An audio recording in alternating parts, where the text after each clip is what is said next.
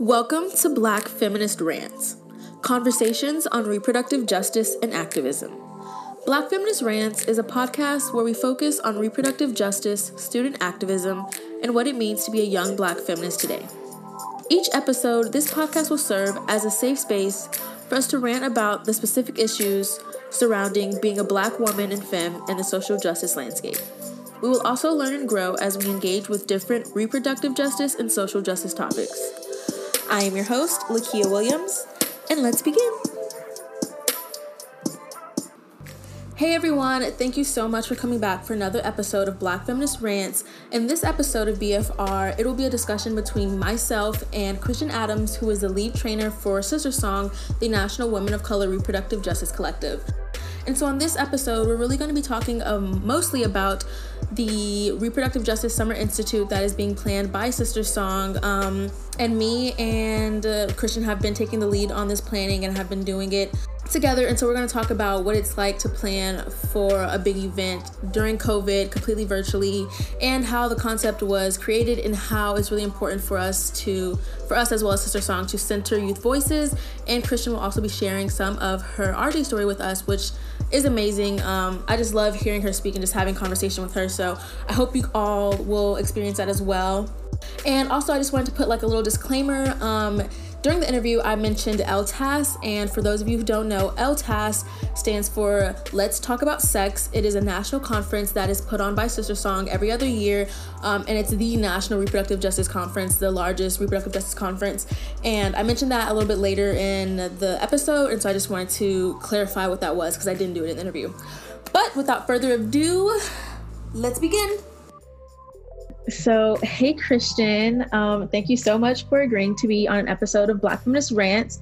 I'm really excited for you to talk about the upcoming RJ Summer Institute, as well as your RJ story and your path to this work. I was really inspired by what you shared in our one-on-one when I first came to SisterSong, so I'm hoping that you can share this with the BFR audience and hopefully inspire them as well. So to begin, can you just introduce yourself with your name, your pronouns, and whatever titles feel comfortable? Yeah, sure. So my name is Christian Adams. I use she, her, hers pronouns, and I am currently the Membership and Development Coordinator, as well as the lead trainer at SisterSong, National Women of Color Reproductive Justice Collective in Atlanta. Perfect. Thank you. So to begin, can you talk a little bit about your RJ story and how that impacts the work you do at SisterSong? Sure. So my RJ story is definitely vast and a lot of different pieces are touched, but I'll try to touch on several of those that actually impact why I do this work, why I feel like this work is literally like my anointed space. So I'll take you back to probably the very first moments that really I realized now was my RJ story. And that would have been me as a young girl becoming a teen mom at 13 years of age. And at 13 years of age, not having bodily autonomy to actually make the decision to whether or not I wanted to have an abortion or to keep this child, but pretty much was told that I would be keeping the child because of the religious perspectives of my family and kind of like what that looks like coming out of Southern Baptist background. And, family members that are ministers and don't believe in abortion and abortion access was not even a consideration for me. And so when I think about that piece of it, I think about not having the autonomy then, and not that I don't love my child, because he knows I love him dearly and I love all four of my children now, because I actually also have 3 other amazing children as well. But just really trying to help others to think about how sometimes we're, there's decisions that are actually pushed upon us that are not necessarily our decisions. And so those decisions often transpire into other decisions for me that led me into actually like getting married young, right out before I finished high school. Because in my mind, I thought I need someone to like help me take care of this child, to be there for me in order for me to be able to go off to college or not, or whatever that might look like for me. And so not wanting to be able to have to be stuck in a situation where I potentially would not be able to succeed and take care of myself. And so, you know, that inability of not having autonomy actually just kind of like propelled me into many different situations throughout life. And so another part of that as well goes back to me as a young girl having that pregnancy and being pregnant. I went into preterm labor. And so like I was directly impacted by the medical industrial complex at the age of 13, because at 13, I'm going into this hospital. I go into preterm labor. I'm only about 7.5 months. And literally all of a sudden, the doctors and nurses rush in. They're forcing this piece of paper to my mom to sign. And they're like, oh, we need to do emergency section. And so I didn't know what was happening. I had no clue. My mom signed the papers. And the next thing I know, I'm being flipped upside down on my hands and knees, rushed down the corridor on a gurney, and them yelling like, prepare for a C-section, prepare for a C-section. So at 13, my experience is like, I remember them putting this mask over my face as I'm going down the hall, and literally like hearing doctors and nurses going, oh my goodness, like, here's another teen mom, like all the things that they didn't think I could hear. But like, as I began to, remember and think about that experience, I was like, oh, I remember they weren't happy about having to like be there and like have this section. And so when I think about the scar that's still left with me today, even on my pelvis, like most young women I've talked to have like what they call a bikini line, which goes across your abdomen. They chose to literally do a up and down scar incision for my C-section. And literally it's, when you look at it, you can tell like there was no intent to do a small scar or to make it as minimal possible. Like it is wide. It is like, they just literally was like, okay, we're just going to hurry up and do this and get out, get this baby out. And then that, that has continued to be something that I live with, to know that was, their thinking in their mind was like, okay, here's this young girl that has clearly been fast and out here doing things she hasn't supposed to be doing. And so now she's in here, wants us to save this baby, and she's on Medicaid. So like all the things that, now I realize like, wow, impacted how I actually view the medical industrial complex system, and how I, as a Black woman, even today, I don't go to doctors today unless it literally is the point where I'm like, oh, I can no longer tolerate the pain, or like, I know it's life or death. And it's even crazy to the point that one of my Black female doctors in North Carolina, before I moved here to Georgia, actually said to her nursing staff, if Miss Adams calls, you really need to like get her in, because that means it's at the point she should have already probably been here a week or so, or days before earlier. So like that experience is definitely a part of why I do this work, why I'm passionate about this work, not just with the birthing experience, but even just the understanding that every parent should also have the right to parent their children in safe and nurturing environments, right? And so as I move forward and think about like, even as I'm doing the work right now as an activist and lead trainer, my life is still being impacted. And so my work continues, because I realize that in this system that we live in, my very Black sons, the three of them, are not safe and have had major run-ins with, situations where it wasn't even like, okay, well, we're stopping you because your car is suspicious, because they might drive a fancy car with rims. Well, guess what? That's the going thing. That's what y'all show them in the videos. That's the narrative you make young men want to have. And so they work really hard and they buy nice cars. And then next thing I know, my youngest son has been pulled over twice, like within like a matter of a couple months of each other, between the end of last year and this year. And so like, as a Black woman, I'm out training, trying to do this work, and then still always wondering like, okay, are my sons going to come home safe? Are they going to be okay? Like, is someone racially profiling them because of the cars they drive? And so when I think about the work and like how my life impacts rather the work that I do, is deep and wide and vast, because it goes way back, but then it also is continuing to happen each and every day. Wow, thank you for that. That covered so many things. I remember the first thing that stood out to me is when you needed the C-section and they kind of just shoved your mom a paper, but like they didn't think to ask the birthing person if they like to have you sign the papers, ask for your consent. Not at all. Yeah. It was like, oh, okay, well, we're giving it to her mom to sign, but never once did anyone say to me what was happening or anything. It was just, okay, flip you upside down, next thing, and off we go to have a C-section. And that makes me think of when we think of gynecology and like how it was birthed and on enslaved women who weren't like given any options, it just sounds very reminiscent of that. Like they didn't ask you for your consent. They just kind of flipped you over. They didn't tell you what was going to happen, or they told you, didn't ask you. That just definitely reminds me of slavery and reproduction. Yeah, I don't think I've thought about it, but yeah, you're right. Now that, I think about it, like it is, and it's part of the work that I also talk about in trainings when I'm doing trainings with medical people and staff, is how, like there were Black women slaves that literally, in order for them to create the very speculum that, is used for women, whether it's just for regular exams or birthing, like to open up our service, was because Black women actually like were just taken advantage of and just, use however they saw fit, and not even giving any type of like warning or medications or ask for their consent. And so, modern day slavery to some level. Absolutely. Absolutely. And this was like in 87, because this child is my oldest child and he was born in 87. So not that long ago at all. Absolutely. Right. Wow. That's, thank you for sharing that. That definitely, cause like, obviously like we know these things and we read about them. But it's really different when you hear people's stories and it's given perspective and it like allows you to internalize it. So I really appreciate you sharing that. Yeah, absolutely. Thank you for asking. Of course. So my next question is, can you talk a little bit about your experience being a lead trainer at SisterSong?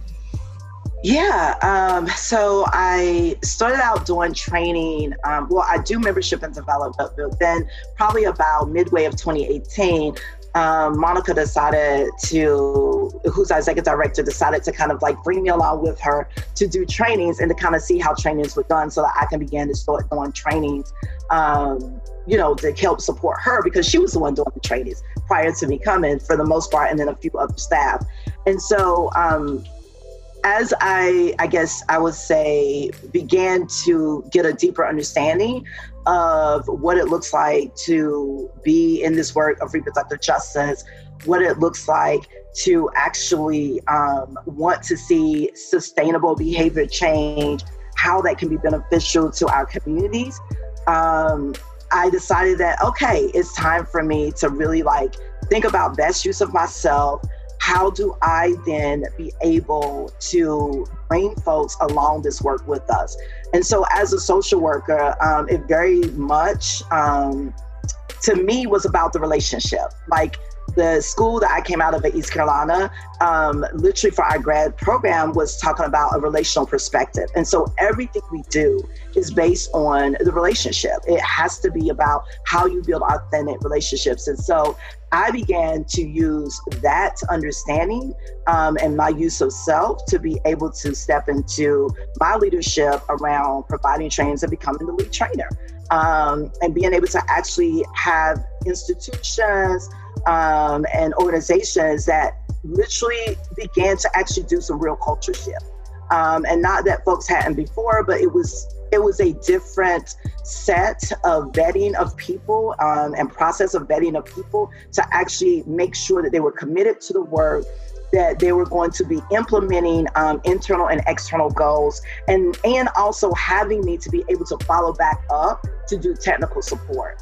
To offer that piece to make sure like what's going well, what's not going well, what could we do differently? How can I support you to actually reach the goals that you set at the end of those trainings?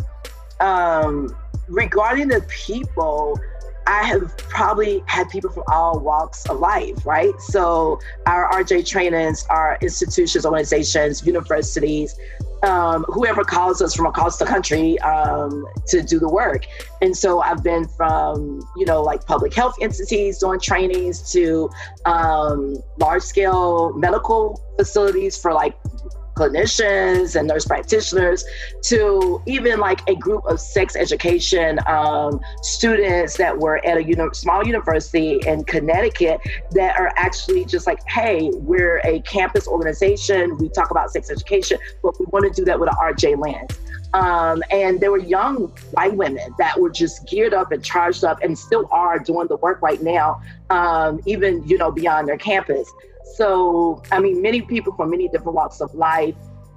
And again, to me, I think what I say stands out is that I value the relationship. And so when I go in to do the trainings, it's not just about a transaction or us being able to have a way to actually just say we've checked box and done these trainings with people, but it really is about how do we move people to action, and how do we actually make sure that the folks that we're training are literally committed to seeing and making sure that Black and brown folks that live at the margins are actually having better lives.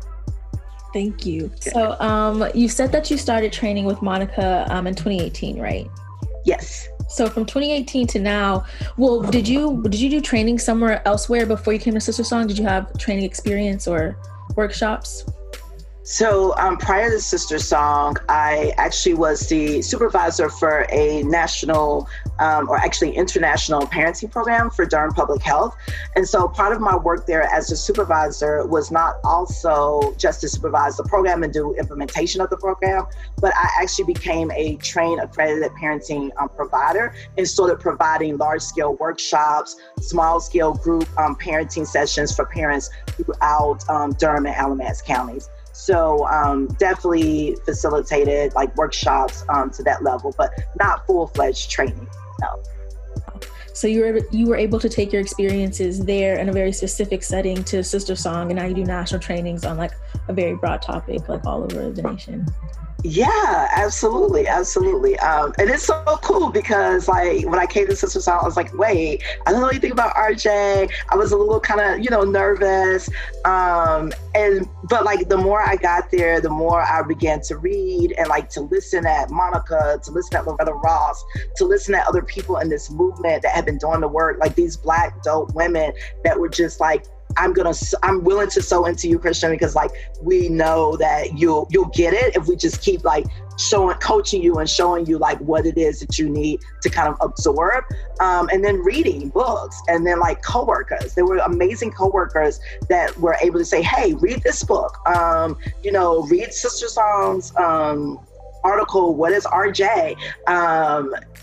Just keep indulging yourself. And so for me, I'm super excited to do this work. I'm super excited and honored actually to be in this work, thinking that as a social worker, I never would have foreseen me being at this point in my life.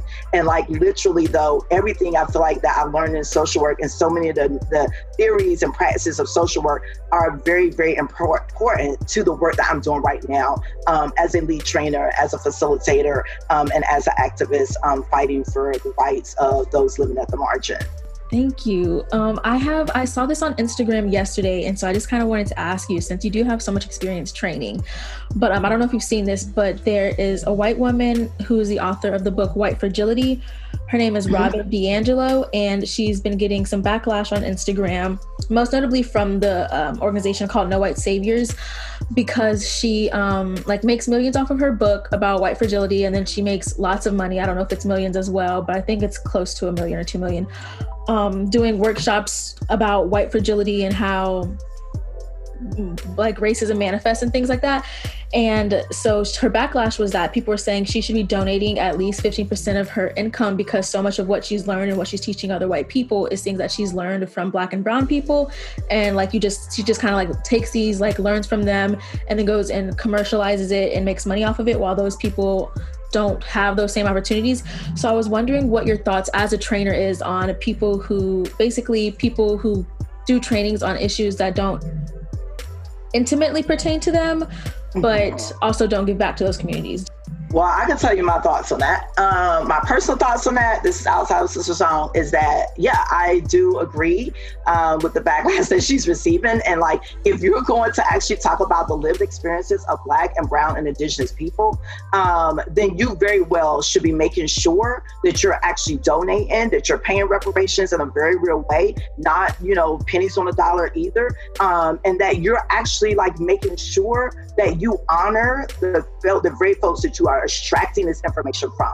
I think that is part of the problem. And I think even within social work, research, whatever it is, people writing books, if you're white and you're doing this work and you are actually doing it in communities of color, then you are wrong. You're dead wrong. And you absolutely should be called out. And yes, as Loretta says, we'll call you out. We'll call you back in with love. But if you're not out here trying to actually be like, okay, now that I'm called in with love, I'm going to make some different actions and move in a different way, then yeah, like, let's shut you down. Like, you shouldn't be out here like getting sparked off these books. And there's dope Black women that have wrote just as many good books that literally could be getting this prestige and this honor to be able to come back into Black communities. But because you're doing that as a white woman, your white privilege, again, is affording you, you know what I'm saying, for them to be overlooked and for you to actually be the one that's being honored in these spaces as like the expert. But you're not the expert of our life. I 100% agree. I like just thinking of it, like as a cis woman, I would be very uncomfortable making a lot of money, like giving talks on like transphobia and trans issues. I feel like as a quote unquote ally or accomplice or whatever, I feel like it's our job to amplify their voices. And when people come to us with questions, maybe give them an answer, but say, hey, go talk to this person, listen to their platform or like donate to them or like whatever, because they are the experts and we aren't. And so I feel like Absolutely. I have that understanding, and I don't understand why other people don't really have that. Yeah, it's crazy, right? But you know, that's a part of white supremacy culture. And as one of my previous colleagues, Jaleesa Jackson, said, white supremacy culture is the water we all swim in, right? And so when we think about white women that swim in this water and think, oh, but I'm a good ally because I'm actually trying to educate white women. It's like, but nah, yeah and nah, like that's such a thing. Like it can be and both, right? Yes, thank you, and now give us this money, right? Because like literally it's off of our experiences, off of our trauma, off of our pain. And I think that's the part that they don't get a lot of times. It's like, okay, I'm gonna do this work and I'm gonna take all this wealth and keep it for myself, but you're not actually making sure that you're paying honor and respect to the people that you, again, very much extracted this information from. Because that has been the thing that has always happened in colonization, right? Like to decolonize what's happening in white supremacy culture, we really have to talk to white women that really don't understand that is a part of the work, is also thinking, how do you then make sure that you're giving back to these communities?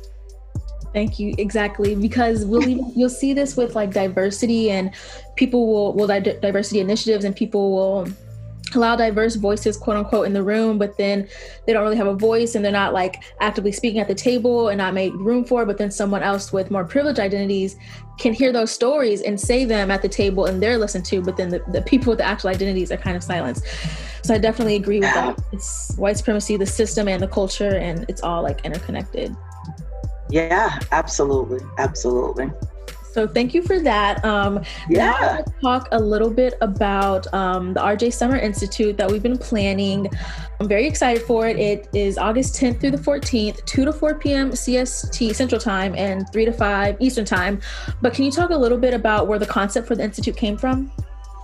Yeah, so this concept for the RJ Summer Institute actually was birthed from an idea. At the end of May, it was a brainstorming conversation with myself, Monica, and then Lindsay Godwin, who is an ally to reproductive justice and also on our board. And so we were thinking about how do we plan a week of RJ education as a summer school per se. But of course, you know, that was May, and it's like, wait, the summer, June and July kind of really went fast. So we're like, okay, by August, before the summer ends, let's do this thing. And so out of this brainstorming session, we really just talked about what does it look like to be able to continue educating our people and organizers and community folks and, you know, whoever that wants to be a part of this, to continue the education that we have been doing through our face-to-face RJ training program, because that program is so important to the work to make sure that we're continuing to not lose traction, but to continue the momentum, right?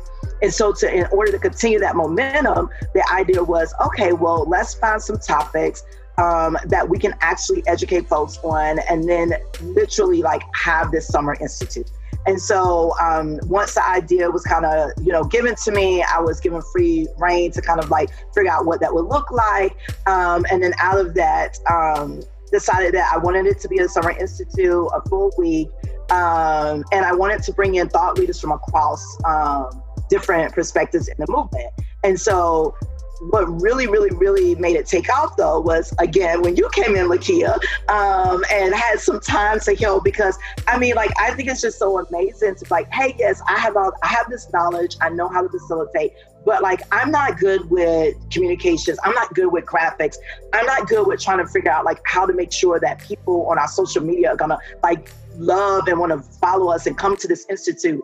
And so for me, as I don't care about dating myself, as a 46-year-old that gets to work in a company of dope, amazing, like brilliant young people, I was just like, yes, the universe has just answered my call. And like with this platform, this marketing, this social media, and then pulling this all together, like in the expertise of me being able to kind of like think about what the education of it would look like, it's just going to be phenomenal. And so like, there we go. And here we are, our first ever Reproductive Justice Institute. Yes. And today is Wednesday, July 29th. This episode will come out August 5th, but the Eventbrite went live yesterday. And how well did we do in terms of registration? Oh my God, Lakia, the Eventbrite went live yesterday morning on the 28th. The first email went out at like 8 a.m. Eastern Standard Time. And I'm so excited, y'all. I can't barely talk. And by 10 a.m., we had already sold over like 300 seats. And matter of fact, when I say sold, I mean like people had already held over 300 seats because it's free, right? Right. So like over 300 seats. By noontime yesterday, we literally had to up the number of available seats to 1,000 because we were almost ran out of the 600 seats we originally started with. Right. And then I woke up this morning and it was just like, oh, it's 10 a.m. Wednesday morning. And literally now we've had to bump the seats up to 1,400 seats. Mm-hmm. And we literally only have at this hour as we're recording this, I think it's a little over 600 seats per day available out of 1,400.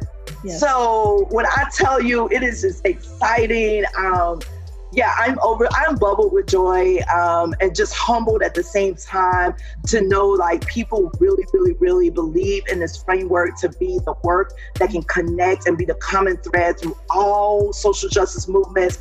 I don't even know what else to say besides like, thank y'all, yes. Right, because we wanted to have 2 full weeks of advertising and then sold out in almost all of them in the first day, and we had to open up. I don't know what's going to happen next week. So y'all better go and register and get your tickets because they are going really quickly. Yeah, you better get those tickets. These seats are flying. That's so amazing.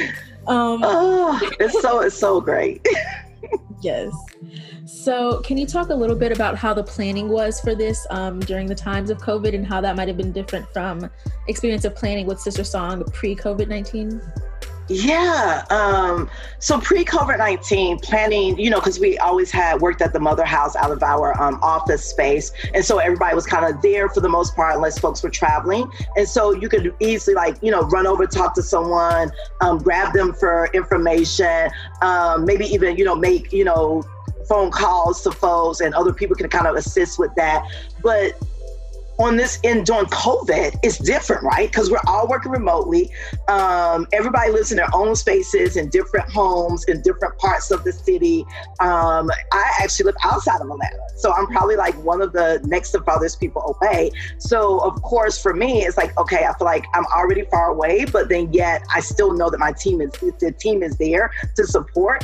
But it was really anxious for me at first because one, I also am an implementer. I don't create programs, right? Well, I do now. I do now with your assistance, Lakia.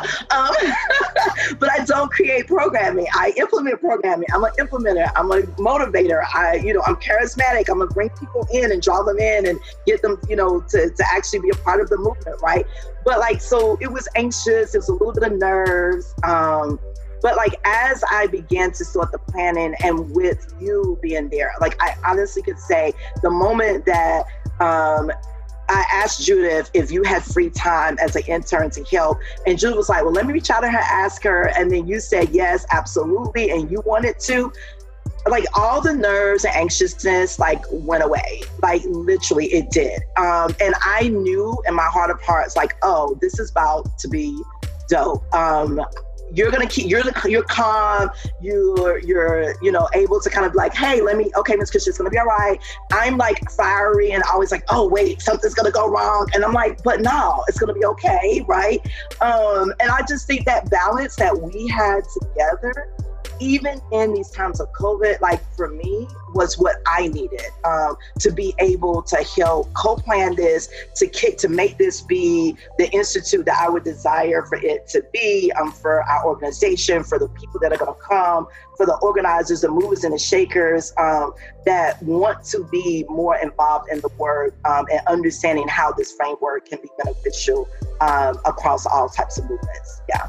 I think that you bringing me in as like one of the youngest people with Sister Song at the time really speaks to the movement and Sister Song's commitment to like have young people involved in the work, and I'm not just given like, just like little tasks, like you're actually like I'm actually an aspect of the planning. And so I really think that speaks to like what is it called? You walk the talk and talk the walk. Yeah, we walk. Yeah. As I said, we walk the walk and talk the talk. Yeah. Yes, that's it. Y'all do that. Yes, we walk the walk and talk the talk. Absolutely. Yes, that. So I just want to say I really appreciated that. Well, we appreciate having you. We appreciate you like asking to be an intern with us. But then also like the ability for you to want to take on something this big, because yes, you're right. Co-planning something remotely this big that is a full week of programming is a lot. And then like even stepping up to be like, when I was like, hey, I need another moderator for like the panel on Southern State-Based Organizing. And you were just like, okay. I mean, I had already put your name down, but I was like, oh, she gonna say it. But I think that's important for people to know too. Like, that's the value that we see in young people. And like I know that we can't do this work without bringing in young folks.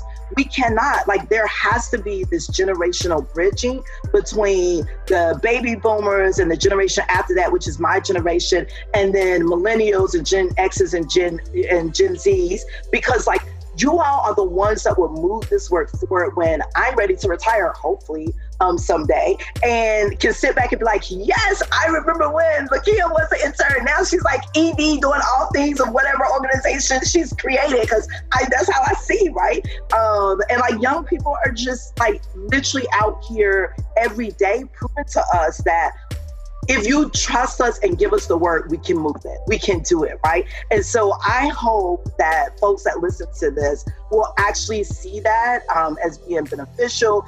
And other organizations were like, you know what, we need to get some young folks, because clearly Sister Song has shown us that young people are paving the way.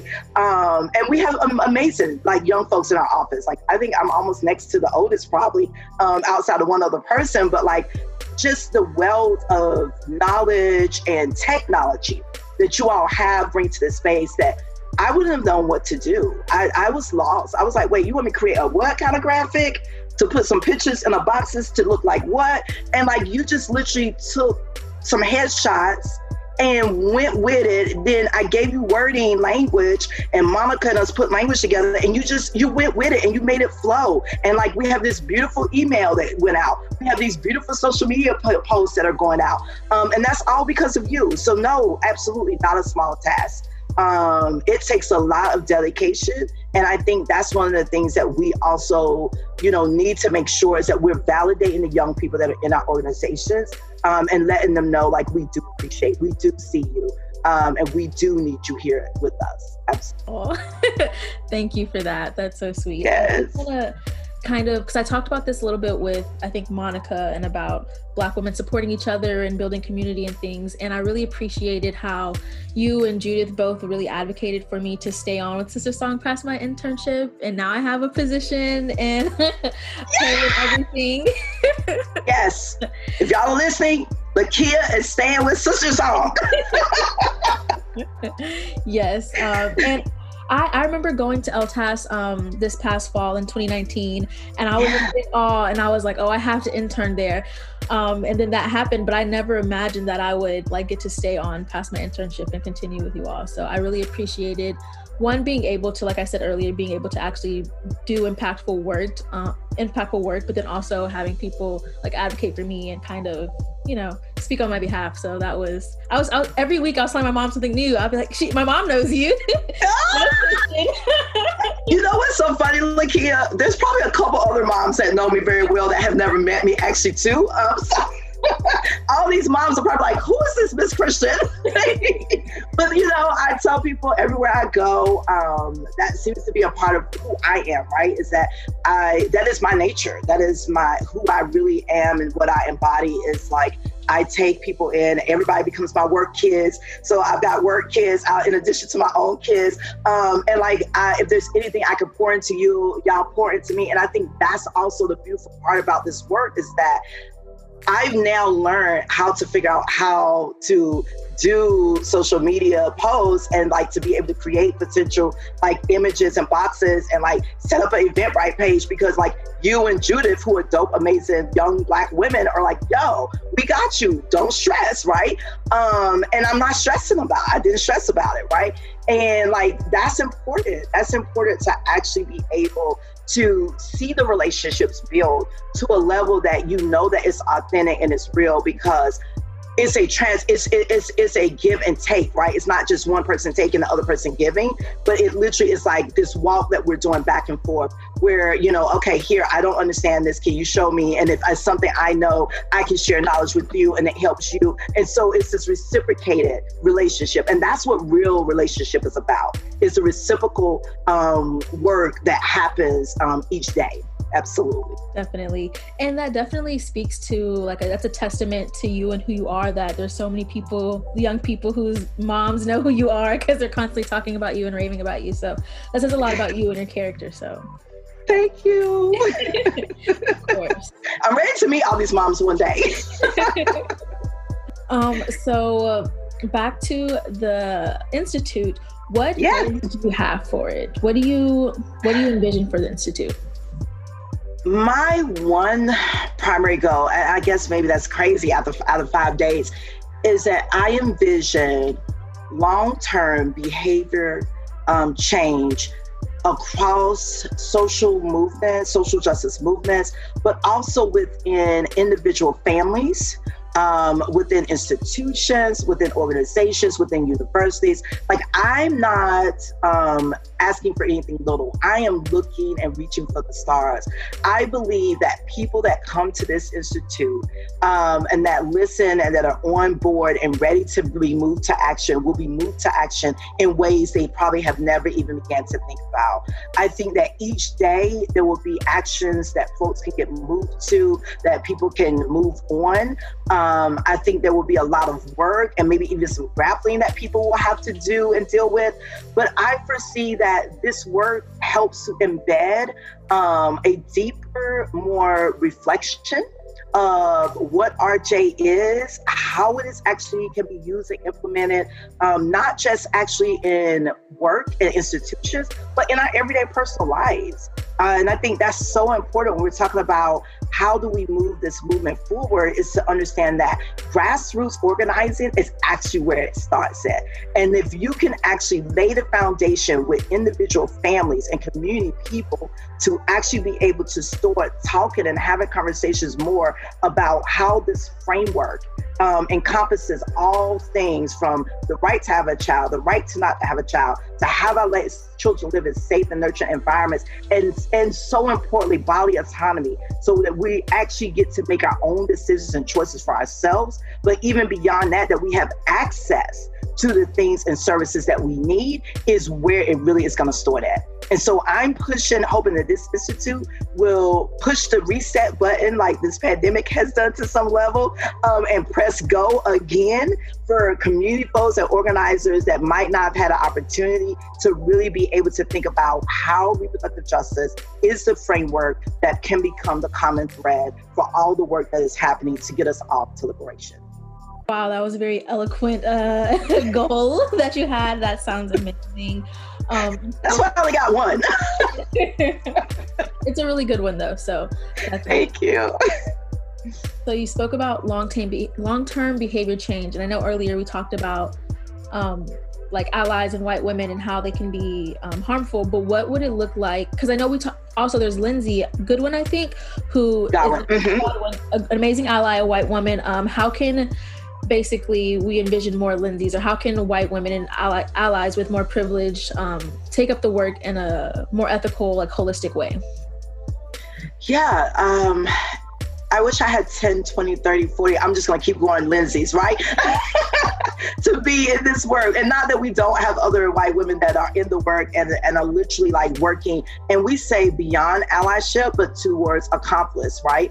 Meaning that you're actually on the ground doing the work alongside of us, that you follow Black women's leadership, that you're not out here trying to be the lead yourself, but that you're finding the Black women in your life, in your space, that actually are the Black women that you connect with, right? Because we're not going to always connect with everybody, right? So understanding as well, like you're going to find somebody that, okay, well, you know what, I believe this, but I'm also not really maybe on this whole, like they're on another whole path. Find the folks, the folks that are actually the Black women that are on the path that you want to be on. Find the person that you believe the work that they're doing is important, and then follow their leadership, and then get connected, get plugged in, read, talk to your family members, have what I call kitchen table conversations.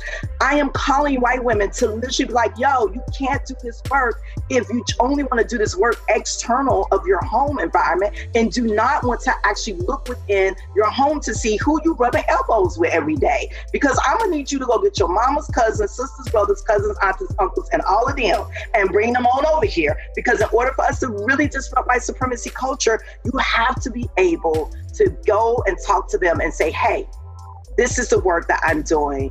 This is what I'm invested in. This is what I'm committed in, and make a stance. You can't keep straddling the fence. You got to make a stance. Either you're disrupting it or you're not. Well, that was a word. That was amazing. So on episode, I think 3 of Black Feminist Rants, I talked about how you're not anti-racist unless you're being anti-racist to the people you have most access to and the most power over.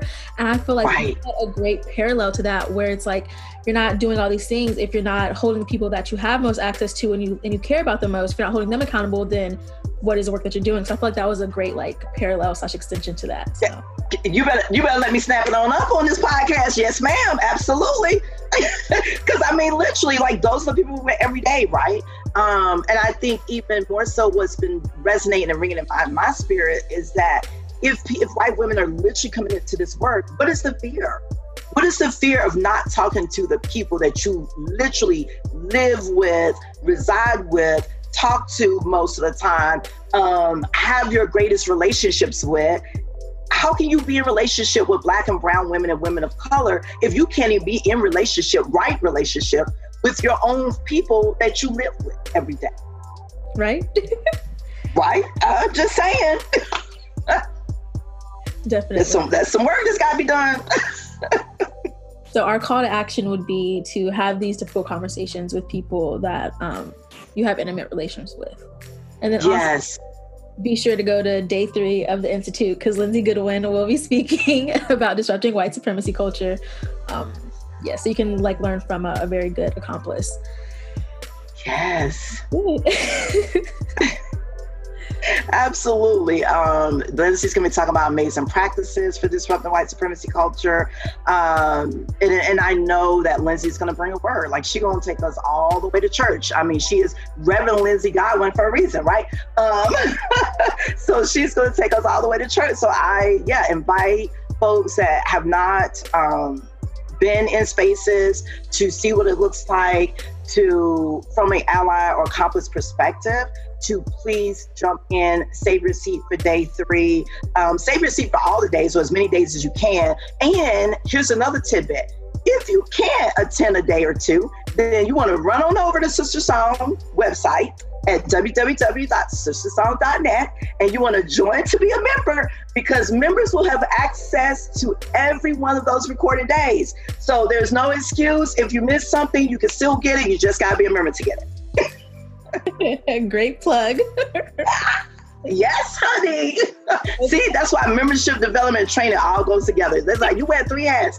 Absolutely, I do, because I'm going to get this money. I'm going to talk about this membership, which is so important in this fight for this work, to make sure that people know, like, we got people out here, real people that are supporting the work. And then I'm going to do this education, because, like, all that's tied all together.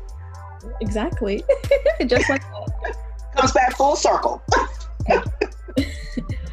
Well, thank you. My last question, which I ask everyone, I think almost, what advice would you give to a young Black woman or a young Black person who's interested, or a young person in general, who's interested in getting into this movement and this work? I would say to any young person, particularly that is trying to get into the RJ movement or into any social justice movement, let's just say that, right? To be willing to be educated, be willing to be relational, to build relationships, to go beyond being transactional, to hold yourself accountable, to self-reflect, right? Because self-reflection is so powerful for us as our own individual work is moving forward and as we're growing.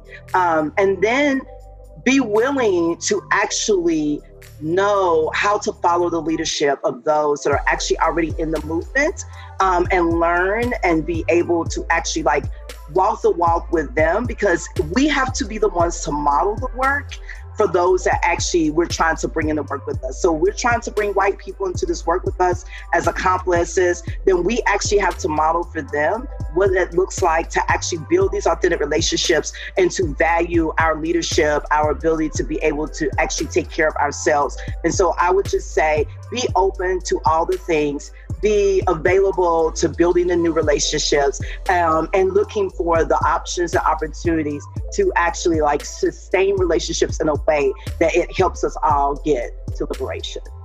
Yeah, thank you for this whole conversation. I had a lot of fun. You dropped a lot of really good gems. So, and just thank you for all that you do for Sister Song and for young people. It's very appreciated. You're welcome, and thank you. Thank you for having me. Thank you for allowing me to put my voice out there to your audience. And I look forward to hopefully seeing some folks and having some folks on the webinar for the Summer Institute coming up on the 10th. Thank y'all so much for listening. I really hope you enjoyed it. Definitely let me know on Instagram or Twitter or whatever your thoughts on this episode. But don't forget to register for the RJ Summer Institute. It's going to be an amazing time. Also, since the recording of the episode, Loretta Ross has agreed to speak on day 3 for disrupting white supremacy culture, as well as her original day, which was day 1, an intro to reproductive justice. So definitely spread that around that Loretta Ross will be speaking on 2 days, not only 1. So yeah, definitely come out. And I will be speaking on day 4. I'll be moderating a panel on strategies for Southern state-based organizing. So thank you again so much for listening, and don't forget to register for the Institute, and I hope to see you all there, and I hope you learned so much at the Institute.